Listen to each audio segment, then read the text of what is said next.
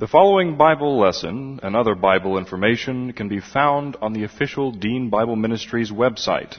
That's found at www.deanbible.org. That's www.deanbible.org. Dr. Dean is the pastor of West Houston Bible Church. And now, here's Dr. Dean with the Bible lesson. Father, we thank you for this morning, this opportunity and privilege that we have to gather together and to study your Word.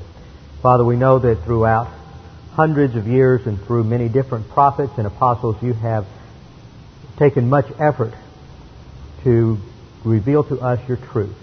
And it is important for us to learn and know your truth, and that is the highest form of worship, is to learn and study your Word that we might apply it in our lives. And may the Holy Spirit make it clear to us this morning that we may apply these principles in our lives, that we may pursue spiritual maturity and glorify you. We pray this in Jesus' name. Amen.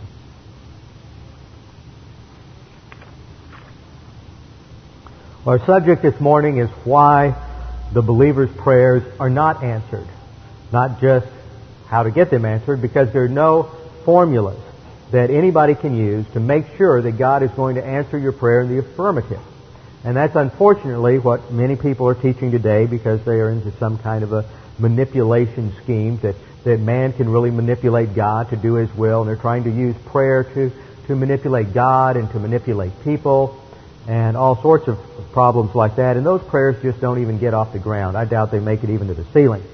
So the first reason that we have for why the believer's prayer is not heard is because of a lack of faith. First reason is lack of faith. Malfunction of the faith rest drill in prayer means that prayer does not get anywhere.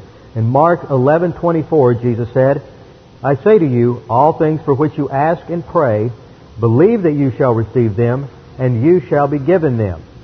In Matthew 21:22, Jesus said, and all things you ask in prayer, believing you shall receive. So the condition for effective prayer is believing. Now this is a condition. When the believer down here has faith and he directs his prayer up to the throne of grace in heaven, what enables it to go forward is faith. Faith is the means.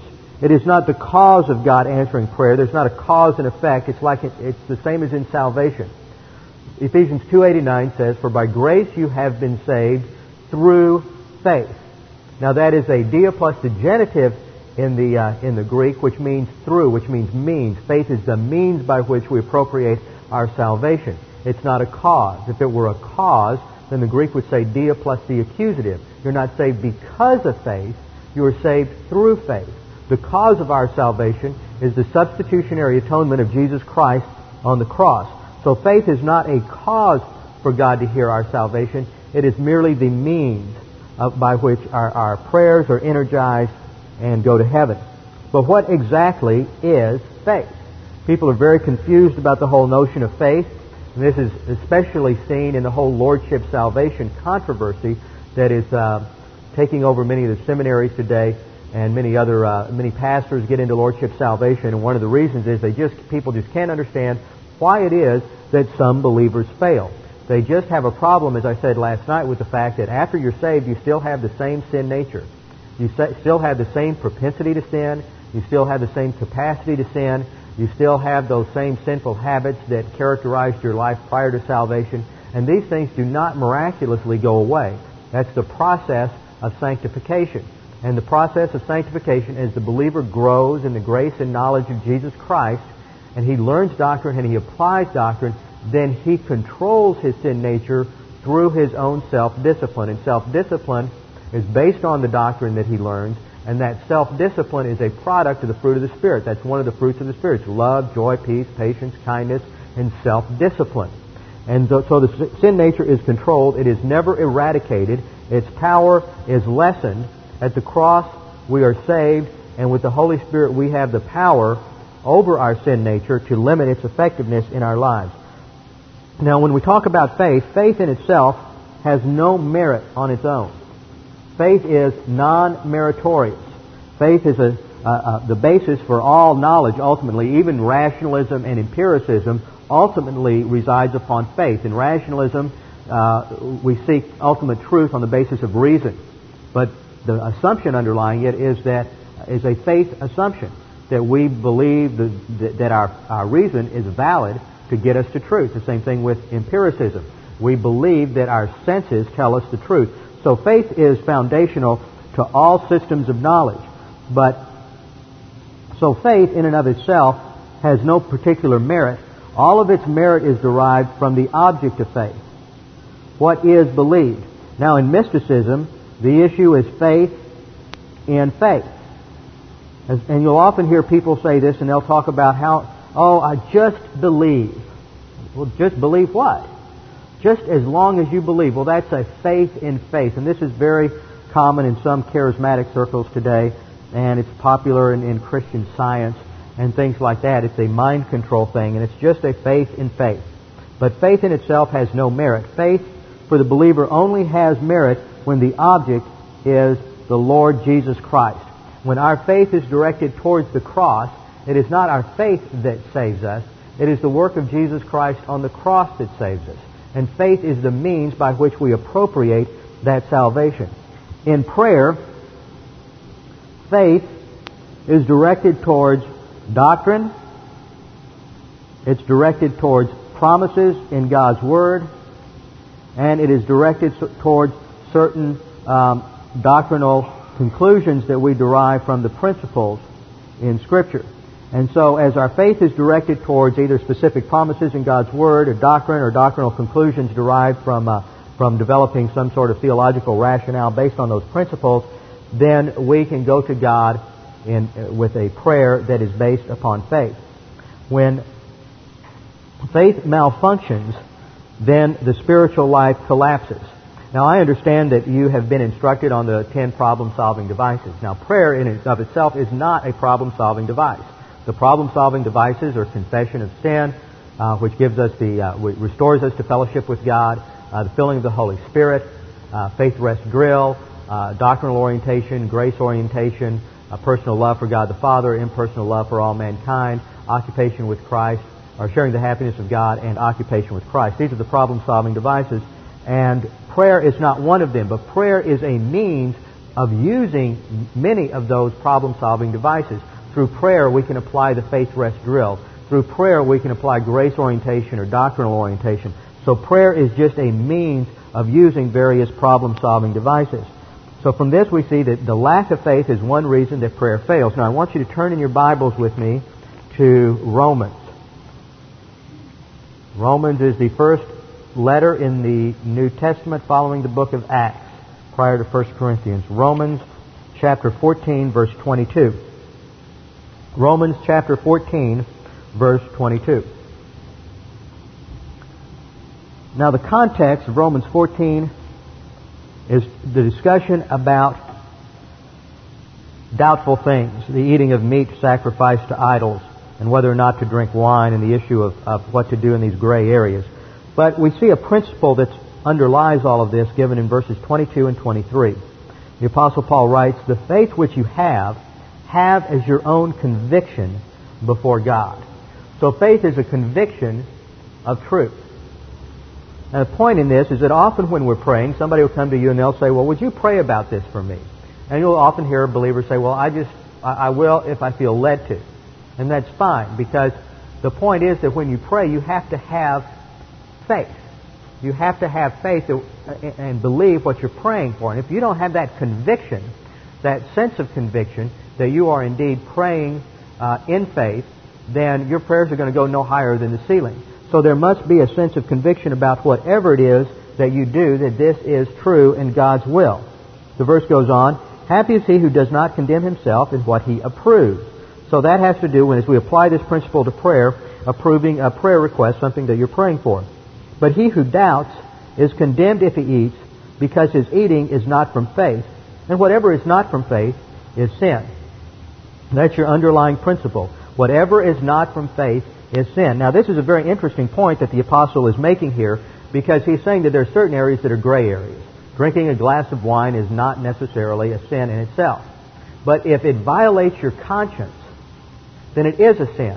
Why is that a sin? Even if you're, just because your conscience has wrong values in it, if you violate that conscience, it's still a sin. Now why is that? Because you're setting up a habit pattern in your own soul of violating your conscience, those norms and standards in your soul. So as you begin to violate those norms and standards at a basic level, even if that thing may really be right and you think it's wrong, then when it comes to another area of life where there truly is something that is wrong, it's easier for you to rationalize and convince yourself that it's okay to do it. So the principle is, don't violate your conscience, because once you set the precedent for violating your conscience, even if the issue is not necessarily wrong, then it's easier for you to continue to follow that precedent and to continue to compromise in areas where there are true absolutes. But as far as the principle of faith is concerned, when it comes to prayer, we should have an internal conviction that what we are praying for is indeed God's will, and that we have faith. For the principle is clear that faith is the means by which our prayers are heard. In all things you ask in prayer, believing, you shall receive. This is an unconditional promise. Now, second reason prayers are not heard has to do with carnality, and we saw that last night, and I don't feel like there's any need to go into that in any more detail this morning. That whenever the believer is out of fellowship and he is carnal, he is under the control of the sin nature. And as long as he is under the control of the sin nature, his prayers will not be heard. If I regard iniquity in my heart, the Lord will not hear me. Now, as I said the other night, the word, what that means when it says, if I regard iniquity, the Hebrew word for regard there means to look at, to see, to examine. And it has to do with self-examination of what's going on in the soul, in the innermost recesses of the soul, and that's the heart, the innermost part of the mentality of the soul. If I regard, or if I see iniquity in the mentality of my soul, the Lord will not hear me. Now, once we confess our sins, God wipes the slate clean, and we should wipe the slate clean as well, and then we can move forward in our Christian life. That's the whole point of confession. Confession doesn't move you forward. It just gets you back to that point in your spiritual life and our walk by means of the Spirit where we can start going forward. The third reason that our prayers are not heard is the wrong application of a promise. A wrong application of a promise. When we have already said that the believer needs to have faith, and we believe a promise. The faith rest drill is the process of mixing the promises of God with faith. But if we misunderstand a promise of God and try to apply it to ourselves, and it should not be applied today, then we're not going to get anywhere in our prayer life.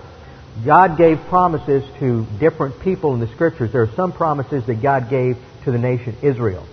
There are some promises that God gave to specific individuals like Abraham or Moses or Isaiah or Daniel. There are other promises that God gave to specific people at a specific time. There's some of the things that Jesus said to His 12 disciples were only for them and related to their future ministry as apostles, but they do not relate to every single believer in the church age. There are other promises that God gave that relate to every believer in the church age. So you have to discern who these promises are for. And there are a couple of examples, I think, that are very prevalent today that are wrong uses of promises. So I want to take some time and look at these promises. Turn with me in the Old Testament to 2 Chronicles 7:14. 2 Chronicles 7:14. 2 Chronicles comes at the end of the historical books. You have 1 and 2 Kings, and then 1 and 2 Chronicles. It's before Psalms, before Job, Psalms, and Proverbs.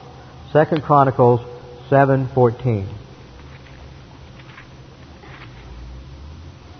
Now this whole chapter has to do with the dedication of the temple, of Solomon's temple.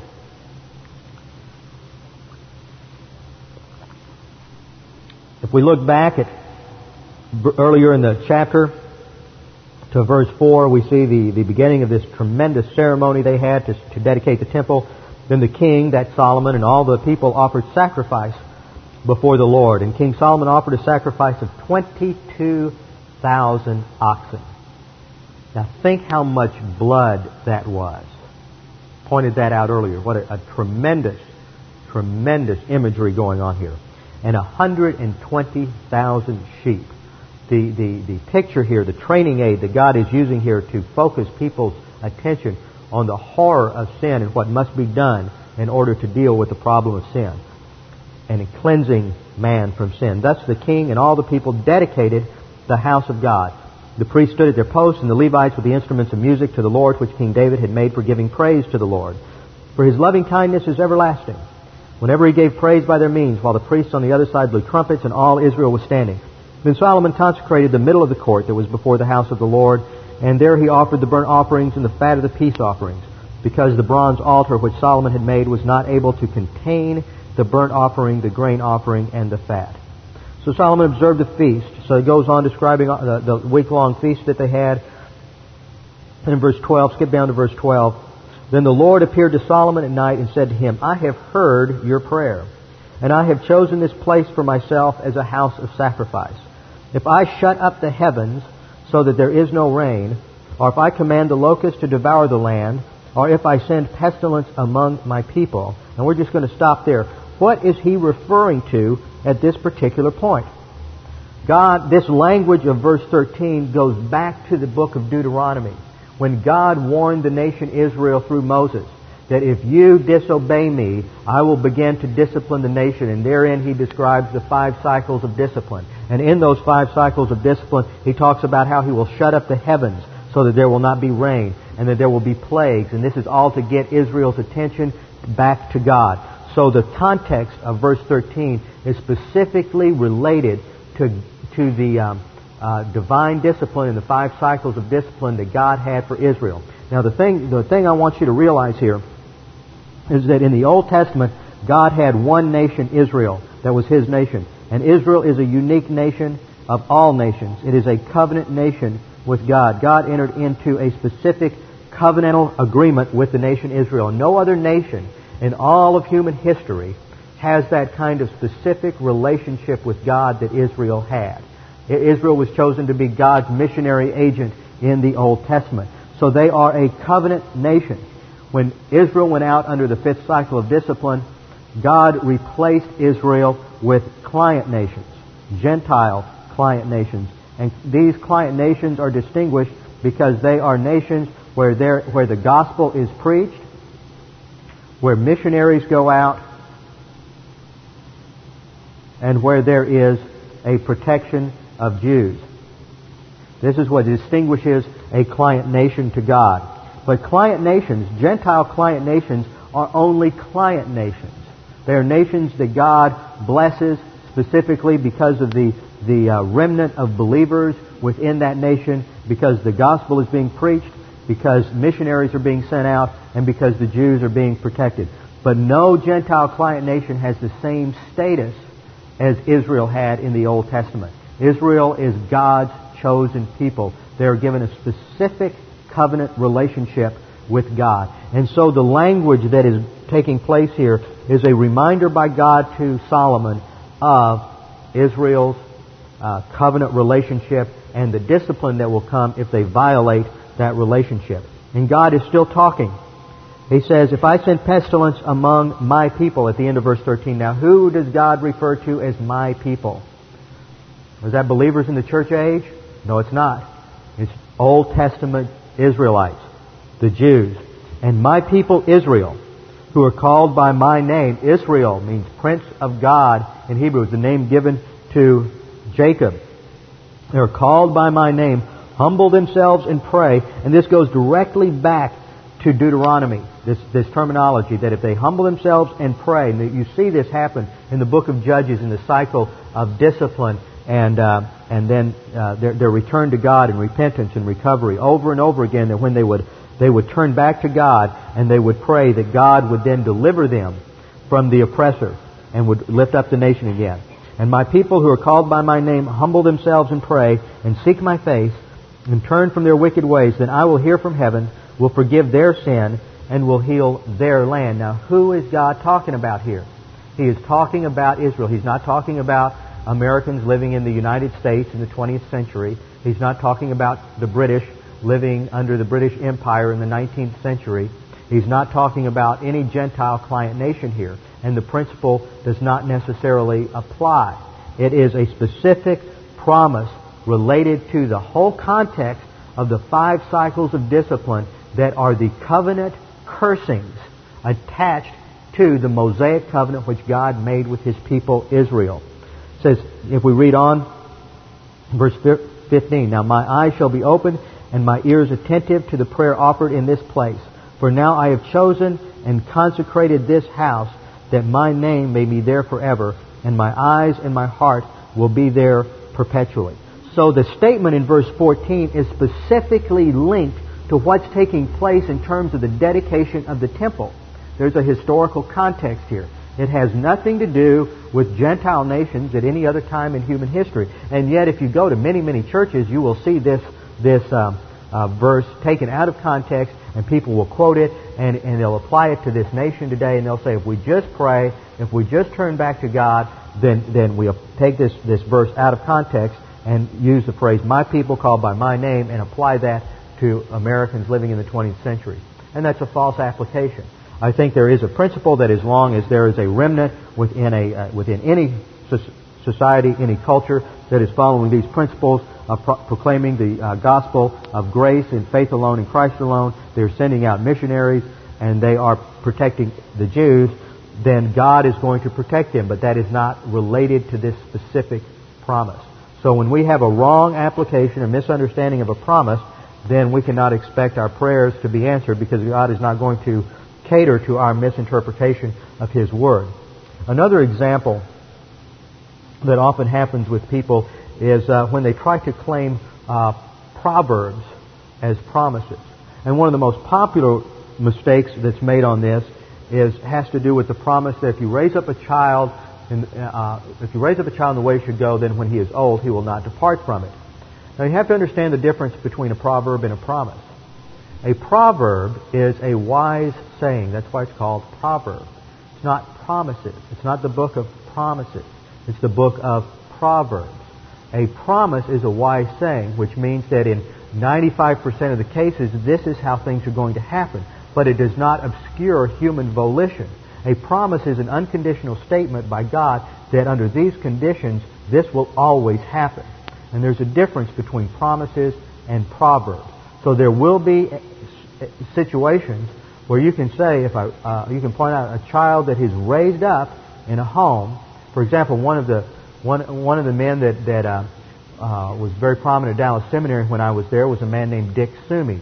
And Dr. Sumi was the chaplain, and he had been in Houston for many years. In fact, he was the pastor of Baraka Church in the late 40s before he went on to Moody Memorial Church in Chicago and then to Dallas Seminary as chaplain there.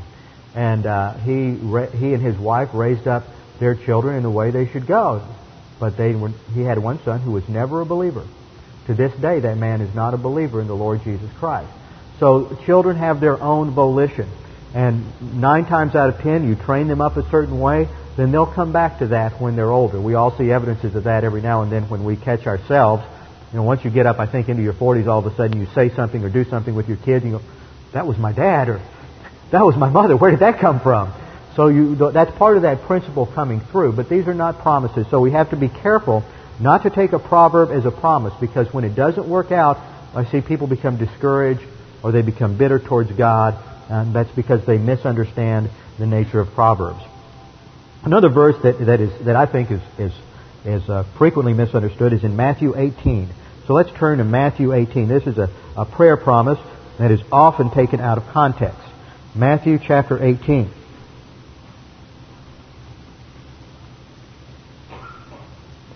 Matthew 18, 19, and 20. Matthew 18, 19, and 20. Matthew 18, 19 reads, "Again I say to you, that if 2 of you agree on earth about anything that they may ask, it shall be done for them by my Father who is in heaven." Now that seems to imply that to really make your prayer effective, you need to believe it. But if you want to make sure that God's going to hear it and answer that effectively, then you get 2 people to agree on it. And you see more and more silly Christians who can't read their Bible saying, well, I want to make sure God hears my prayer, so I'm going to find somebody else and we're going to agree together on this prayer, and then God's going to be forced to answer this prayer. And then there's an explanation in verse 20, for where 2 or 3 have gathered together in my name, there am I in their midst. Well, now think about this a little bit. At the point of salvation, one of the 40 things that happens to you as a believer in the Lord Jesus Christ is that you are indwelt by God the Father, God the Son, and God the Holy Spirit. God the Holy Spirit makes your body a temple for the indwelling of Jesus Christ as the Shekinah glory. And God the Father also takes His residence up in the believer. So the entire Trinity, God the Father, God the Son, and God the Holy Spirit, indwell the believer. So when 2 or 3 are gathered, there are 2 or 3 indwellings that are taking place there for each believer. You don't have to get with 2 or 3 other believers for Christ to be in your midst. But what is this verse talking about? Let's look at the context. The context has to do with the problem of dealing with another believer who sins against you or sins and needs to be dealt with and reproved. Back in verse 15. And if your brother sins, go and reprove him in private. Now this is probably a personal affront of some time, something that in our litigious society we would probably the world out there would take the person to court over. If your brother sins, go and reprove him in privately and try to work it out on a one-on-one basis. If that fails, if that succeeds, it says, if he listens to you, you've won your brother. But if he does not listen to you, take 1 or 2 more with you, so that by the mouth of 2 or 3 witnesses every fact may be confirmed.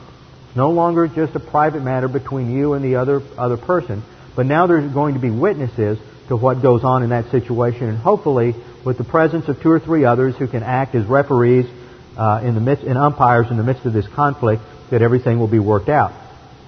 But if not, verse 17, and if he refuses to listen to them, tell it to the church, and if he refuses to listen even to the church, let him be to you as an unbeliever. That's what it means as a Gentile and a tax gatherer. Just treat him as if he's not a believer, because maybe he's not. Sometimes we just don't know. Truly I say to you, and here he's talking to the apostles, and this passage here is something that's applied to apostolic authority in other areas. So I think that part of this may be, the interpretation of this whole section may relate to apostolic authority. Whatever you shall bind on heaven, and that happens, whatever you bind on earth shall be bound in heaven. Whatever you loose on earth shall be loosed in heaven. Now, the apostles bound and loosed on earth by giving the gospel. And when someone trusted Christ as their Savior, they would be bound in heaven. And if they rejected the gospel, then they would be loosed in heaven and they would not have eternal life. Again, I say to you, if 2 of you agree on earth. Now, wait a minute. 2 of who? 2 of you agree. What were they agreeing about? Look back at verse 16. If he does not listen to you, take 1 or 2 more with you, so that by the mouth of 2 or 3 witnesses. The 2 of you that are 2 or 3 gathered together in verse 19 or 20 relate to the 2 or 3 witnesses in this confrontational situation just described. Don't run in there and just jerk verses 19 and 20 out of the context of the reproving action taking place here. So when Jesus is speaking to His apostles, these disciples who will be apostles, and He's dealing with their authority to resolve interpersonal conflicts, He says, if 2 of you as apostles, as the authoritative leaders in the church age, if you agree on earth about anything, that they may ask, it shall be done for them by my Father in heaven. So this is not directed, I do not believe, to all church age believers, but is a specific passage directed to those who would have apostolic authority. And then he goes on, for where 2 or 3 are gathered together in my name. For what purpose? For the purpose of executing a judgment decision about a believer who's out of line. This has to do with this disciplinary type of situation. For where 2 or 3 are gathered together in my name, there I am in their midst. In other words, if you 2 or 3 get together, then the judgment that you are determining and that you're going to execute on this rebellious believer has my authority behind it. That's the thrust of this passage. This isn't a prayer promise. This is not a promise about special fellowship, that if you just get 2 or 3 believers together, you're going to have additional power to convince God and manipulate God in your prayers. The context is the context of discipline and reproof for a believer who is in perpetual carnality and creating problems within the body. And I think it's specifically directed to the authority that the apostles would exercise once the church age began. So one of the reasons that people do not get their prayers answered is because they wrongly apply Scripture. They take it out of context and assume that this means one thing and that God ought to perform in a certain manner instead of another manner. The fourth reason is a lack of forgiveness towards other believers. A lack of forgiveness. So we all want other people to treat us in grace when we fail, but we do not always treat other people, other believers in grace when they fail, especially when the sins that they commit are we consider to be very heinous sins. The passage for this is in Mark 11, verses 22 through 26. Jesus is instructing His disciples. And in verse 22 it says, "And Jesus answered, saying to them, Have faith in God. Truly I say to you, whoever says to this mountain, Be taken up and cast into the sea, and does not doubt in his heart, but believes that what he says is going to happen, it shall be granted him." That's simply a passage talking about the power of faith. "Therefore I say to you, all things for which you pray and ask, believe that you have received them, and they shall be granted you. And whenever you stand praying, forgive if you have anything against anyone." See, if you're not forgiving other believers that have offended you, then the mental attitude sin that's dominating you is bitterness and anger and vindictiveness. And that's a sin that you need to confess and move on from. So you're still maintaining an attitude of carnality if you're holding something against another believer at the same time you're trying to pray. So you have to forgive those who have offended you, and if you have anything against them, so that your Father also who is in heaven may forgive you your transgressions. If you're sitting there going through the process of confession and naming off certain of your sins to God and admitting them, but at the same time there's a sin that's a foundational sin that is still continuing, you may get into fellowship for a microsecond, but that's as long as it's going to last, because your bitterness and your anger continues through that whole process. So we have to forgive others just as God forgives us. In verse 26, which is not in the oldest of manuscripts, but is in a number of manuscripts, and we can deal with that textual problem in a different way. "But if you do not forgive, neither will your Father who is in heaven forgive your transgressions." And that is just an implication drawn out from the previous sentence, that the Father also who is in heaven may forgive you your transgressions. So the fourth reason that we do not get our prayers heard is a lack of forgiveness for others. Point number 5 is a lack of marital tranquility. I know the wives always perk up when they get to this particular passage. This is 1 Peter chapter 3, verse 7, which is directed to the husbands. Lack of marital tranquility. "Likewise, you husbands, live with your wives on the basis of knowledge, as with a weaker vessel, since she is a woman, and show her respect as a fellow heir of the grace of life, so that your prayers may not be hindered." The husband that does not live with his wife in this understanding manner, showing grace orientation, impersonal love, forgiveness, etc., and exercises a certain amount of hostility within the home, wherever there's marital breakdown within the home, what's going on, a number of mental attitude sins, there's bitterness, there's anger, there's resentment, there's anxiety, all of these mental attitude sins will be going on if this is not being applied, and the result of that is that prayers just won't be answered because of this. I want you to note that when there is a domestic problem in this passage, the husband is not being commanded to love the wife, as is stated elsewhere in Scripture, but he is commanded to live with his wife on the basis of knowledge, on the basis of pertinent doctrine. So husbands have to grow a certain amount in doctrine and exercise their godly responsibilities as a husband in the marriage if their prayers are going to be answered. If they're failing spiritually in terms of their relationship to their wives within the home, then they will be failing spiritually in their prayer life. Now, one of the interesting things that I always point out when I talk about the relationship of prayer to marriage is that the only excuse in the Bible that's given for abstaining from sex in marriage is prayer. In 1 Corinthians 7:5, Scripture says, "Stop depriving one another, except by agreement for a time, that you may devote yourselves to prayer, and come together again, lest Satan tempt you because of your lack of self-control." So Scripture realizes the nature of the sex drive among men and women, and when that's not fulfilled, the way it opens people up to temptation for marital infidelity. So headaches are not an excuse, according to the Bible, for not having sex, or being too busy at work, or coming home tired, or whatever this may be. Scriptures make it clear that there's only one legitimate reason for abstaining from sexual activity in marriage, and that's prayer. So maybe that'll stimulate a lot of people to an excessive prayer life. I don't know. The sixth reason for why prayers are not answered is because of our pride, our arrogance, or our self-righteousness. This is Job 35:12 and 13. 5 was a problem of domestic tranquility. When you don't have tranquility in the home, prayer life will suffer. And number 6 is pride or self-righteousness. And that's Job 35:12 and 13.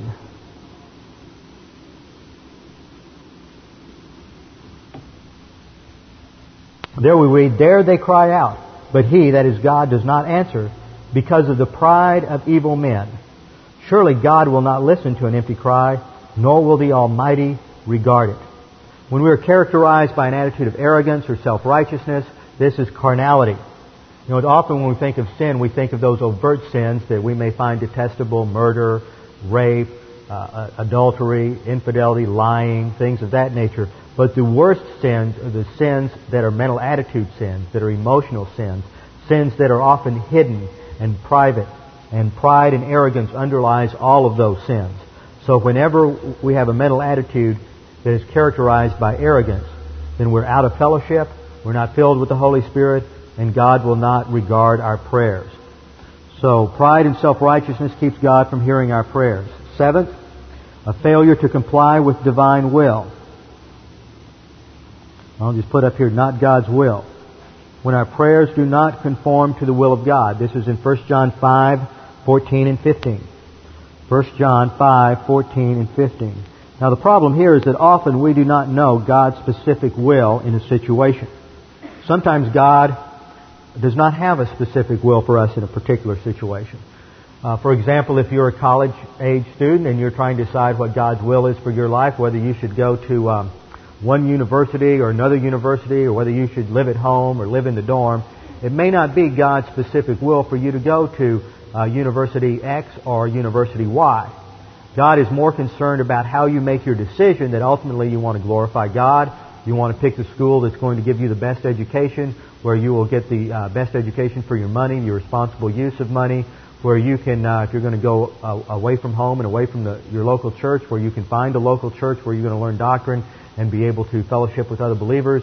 All of these are factors that enter in. God's more concerned with how you make the decision than with what that ultimate decision is. And sometimes God does have a specific plan. For example, if God wants you to go to Harvard instead of UConn, then God will provide everything necessary to make it there at Harvard, and provide all of the funds, provide the scholarship or whatever. And if you think that, it's just impossible, and I don't know how we're going to work out all of these logistics, and I don't know where all the money's going to come from, I'm just going to take the path of least resistance and go to UConn, then God will do something. Some way, if you are willing to do whatever God wants, and that's your attitude, then God somehow through circumstances or other ways, if God really specifically wants you at a particular geographical location, and you're willing, God will get you there. Even if you're not willing, as in the case of Jonah. God had a specific geographical will for Jonah. God does not always have a specific geographical will for us. When He does, if we're willing, God will get us there. If we're not willing, the way God gets us there will be more painful than if we are willing to submit to His leadership. So we don't need to try to get out our crystal ball and try to figure out God's will, which is what happens with so many believers. They get wrapped around the axle trying to comply with God's will. The Scripture is very clear that there are a number of things that are God's will. One of the things that we saw last night, in everything give thanks, for this is the will of God in Christ Jesus concerning you. You can make a list of the passages in Scripture that specifically state what God's will is for the believer. It's God's will for you to pray. It's God's will for you to be grateful, to have thanksgiving for all things in your life. It's God's will for you to be attending Bible class and learning doctrine. It's God's will for you to honor your father and your mother. All the mandates in Scripture are God's will for you. As long as you're trying to live within the framework of those mandates in your life, you're executing the will of God. And we begin to pray for specific situations in our lives. Often all we can do, as we saw the other day, is pray as Jesus did in the garden.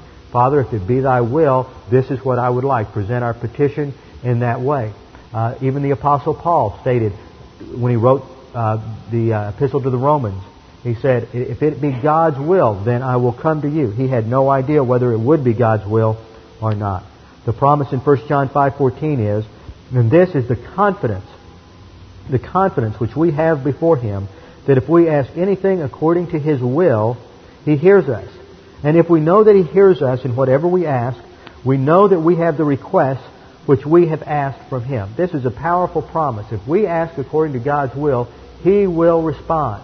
And sometimes we need to claim these promises to God in the midst of our prayers. As I pointed out in the episode in Acts 4, the prayer there, they went back and they quoted Scripture back to God. And this is an excellent tool as we're crafting our prayers to God, is to find these promises and specifically claim these promises. Say, Father, You have promised me in this verse that if I pray for this, You will do this. And now I am claiming that promise. And I think we have a right to do that as believers. But in the midst of that, we're not telling God what to do. We are coming to Him in submission, in humility, that if this is His will. If we fail to comply with the divine will, especially in the broad sense of violating the mandates of God for believers in the New Testament, our prayers certainly will not be answered. So, the seventh reason is when we pray, when our prayers are not according to God's will. The eighth reason, stated in Scripture, is a lack of obedience to God. 1 John 3:22. Lack of obedience. We have asked, we receive from Him because we continue to execute His commands. We continue to obey Him. And we keep on doing what is pleasing in His sight. That's the thrust. As long as we're staying in fellowship and continuing to grow, then God hears our prayers. Therefore, from this we learn that prayer is related to our fulfillment of the plan of God in our lives and the way in which we execute the Christian life. When we do what is pleasing in His sight, that describes pursuing spiritual maturity, and that means coming to Bible class, it means learning doctrine, it means applying doctrine consistently in our lives so that we can grow. Whenever we face trials and tests, those are designed to accelerate our spiritual growth, and we handle those tests by applying doctrine rather than by caving in. Ninth reason that our prayers are not answered is sometimes we pray to the wrong person. You find Christians addressing prayers to the Father, to the Son, and to the Holy Spirit. So we address our prayers to the wrong person. Now, we'll look at this in a little more detail tonight. The Scripture authorizes prayer to God the Father in the name of the Son by means of the Holy Spirit. And as we pray to God the Father. Jesus Christ is involved in an intercessory ministry with us. The Holy Spirit is interceding for us. What happens subtly is you begin to pray to Jesus, and then He's not our intercessor anymore. He's the one you're praying to. So now you need another intercessor. And historically, this is what's happened. If Jesus is no longer the intercessor, because you're praying to Him, who will intercede for us with Jesus? Mary will intercede with us, with Jesus for us. So then Mary becomes the co-mediatrix, the co-redemptrix. And before long, Mary becomes so elevated that we can't really pray to Mary, so we have to have someone to intercede with Mary for us. So we'll start praying to the saints. And it sets up this whole thing where you're always looking for someone else to intercede, and you get this stair step and introduce all kinds of people into the process that have nothing to do with prayer whatsoever. So we don't want to pray to the wrong person. We address our prayers to God the Father. 10th reason our prayers fail is the wrong motivation. We have wrong motives. In James chapter 4, verses 2 and 3, James says, "You lust and do not have. Lust is the primary motivation of the sin nature. There's all types of lust. There's approbation lust, there's materialism lust, there's power lust, there's sex lust, there's drug lust, there's computer lust for some of us. We have all types of different lusts. There's food lust, all kinds of things. You lust and do not have, so you commit murder. Also, you are jealous, mental attitude sins, and cannot obtain, so you fight and quarrel. You do not have because you do not ask. So they weren't even involved in prayer. You don't have because you don't ask. And then you ask and you do not receive because you ask with wrong motives. So they had two problems. One, some didn't pray, and others who did, but they asked with wrong motives so they could spend whatever it was they were asking for on their own pleasures. So when you're motivated by the lust of your sin nature, where are you once again? You're out of fellowship in carnality, and God will not answer your prayers. So jealousy, anger, revenge, all of these, materialism, lust, all of these are wrong motives for prayer. James brings up another point that is related to one we've seen already, lack of humility. This is another reason. Humility is a recognition of the authority of God in prayer. You're not commanding God. You're not trying to manipulate God. In James 4, 1 through 5, and then Job 35, 12 through 13. So James 4, 1 through 5 addresses this, part of which we've just read, and Job 35, 12 and 13. They cry out, but God does not answer because of the arrogance of evil men. So lack of humility. 12th reason that that our prayers are not answered is we attempt to manipulate God. We use our prayers as a means to manipulate. We try to either manipulate God and bargain with God, or we try to get God to manipulate the volition of other people. We cannot pray that God would violate the volition of other people. God will never do that.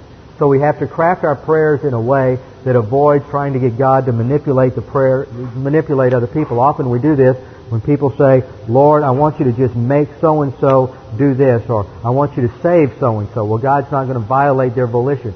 We can pray that the gospel would be made clear to them. We can pray that God would put them in a situation where they would be more likely to be responsive to the gospel, but we can't pray for their specific salvation because that ultimately is determined by their own volition. So when we pray to manipulate God or the volition of others, then we will not get our prayers answered. 13, rejection of doctrine. If we reject doctrine, then we enslave ourselves to carnality. For whatever reason, when we reject doctrine, we'll forget the mechanics of prayer, we'll forget what the mandates are for prayer, and all of these other things that we have talked about will enter into our prayer life. So once we reject doctrine, we will go into carnality once again, and our prayers will not be heard. 14 relates to what happens in a nation when they are under the discipline of God for their carnality. When the client nation is under the cycles of discipline, then prayers for deliverance cannot be answered, because God has already determined in His justice to discipline and remove that nation. In Lamentations 3:44, you have covered yourself, God is speaking to Israel, and He says, you have covered yourself with a cloud, that is, negative volition, rejection of God, so that no prayer can get through. You have covered yourself with a cloud so that no prayer can get through. At a certain point in time, judgment becomes irreversible, and prayers will not be heard. 15, imprecatory prayers. These are prayers that are praying for something wicked to happen to your enemy. And there are several imprecatory prayers in the Psalms when David prays to God to bring judgment upon unbelievers or others. And that was legal and valid for that dispensation, but we do not have examples of that in the New Testament for the church age believer. So imprecatory prayers are not answered. When you want God to execute vengeance on somebody and you're praying for that, another principle that applies is one we've seen already, and that is false motivation. So imprecatory prayers are not legal or valid for this dispensation. And the 16th reason that prayers fail is that we fail to concentrate. I think we've all had the experience where we started praying to God, and next thing we knew, we were thinking about some problem in our life, or we were thinking about what we were going to do tomorrow, and all of a sudden, oh, wait a minute, I've got to get back to what I was praying about. Prayer involves concentration. and we fail to concentrate. We go before the throne of grace and we forget while we're there. The next thing you know, we have to start all over again. So concentration is very, very important to develop in the spiritual life. And 17th reason, the last reason why prayers are not answered is because we fail to persist. Scripture talks about not giving up in prayer. Jesus in Luke 18 instructed the disciples and gave them a parable so that they would not lose heart in prayer. So those are the 17 reasons. Many of them relate to carnality. They relate to lust patterns. They relate to arrogance in the soul. They relate to failure to know doctrine, failure to properly claim promises, misunderstanding promises. All of these are reasons why our prayers fail. To have successful prayers, what must we do? We need to be in fellowship. We need to know doctrine. We need to be praying according to the doctrine we know. We need to be rightly understanding the promises that we're claiming. And we need to be asking according to God's will in many things. Appealing to His grace, but asking according to God's will because we may not know or understand God's particular will in a specific matter. So that covers the 17 reasons why the believer's prayers are not heard. And then tonight, we're going to look at exactly what we should be praying for when we go to the Lord in terms of intercession for others and petition for ourselves. So let's close with a word of prayer. Our Father, we thank You for what we've studied and learned this morning, for the vast array of doctrine that You have communicated to us and all of these various principles related to prayer. And I pray the Holy Spirit would remind us of these things and challenge us that we might be a people known for our prayer lives, that this might be a church known for their prayer life because they get their prayers answered. And Father, we know that we should have these two priorities in our lives, the priority of learning doctrine and the priority of communicating to You in prayer. And may this characterize this church. We pray this in Jesus' name. Amen.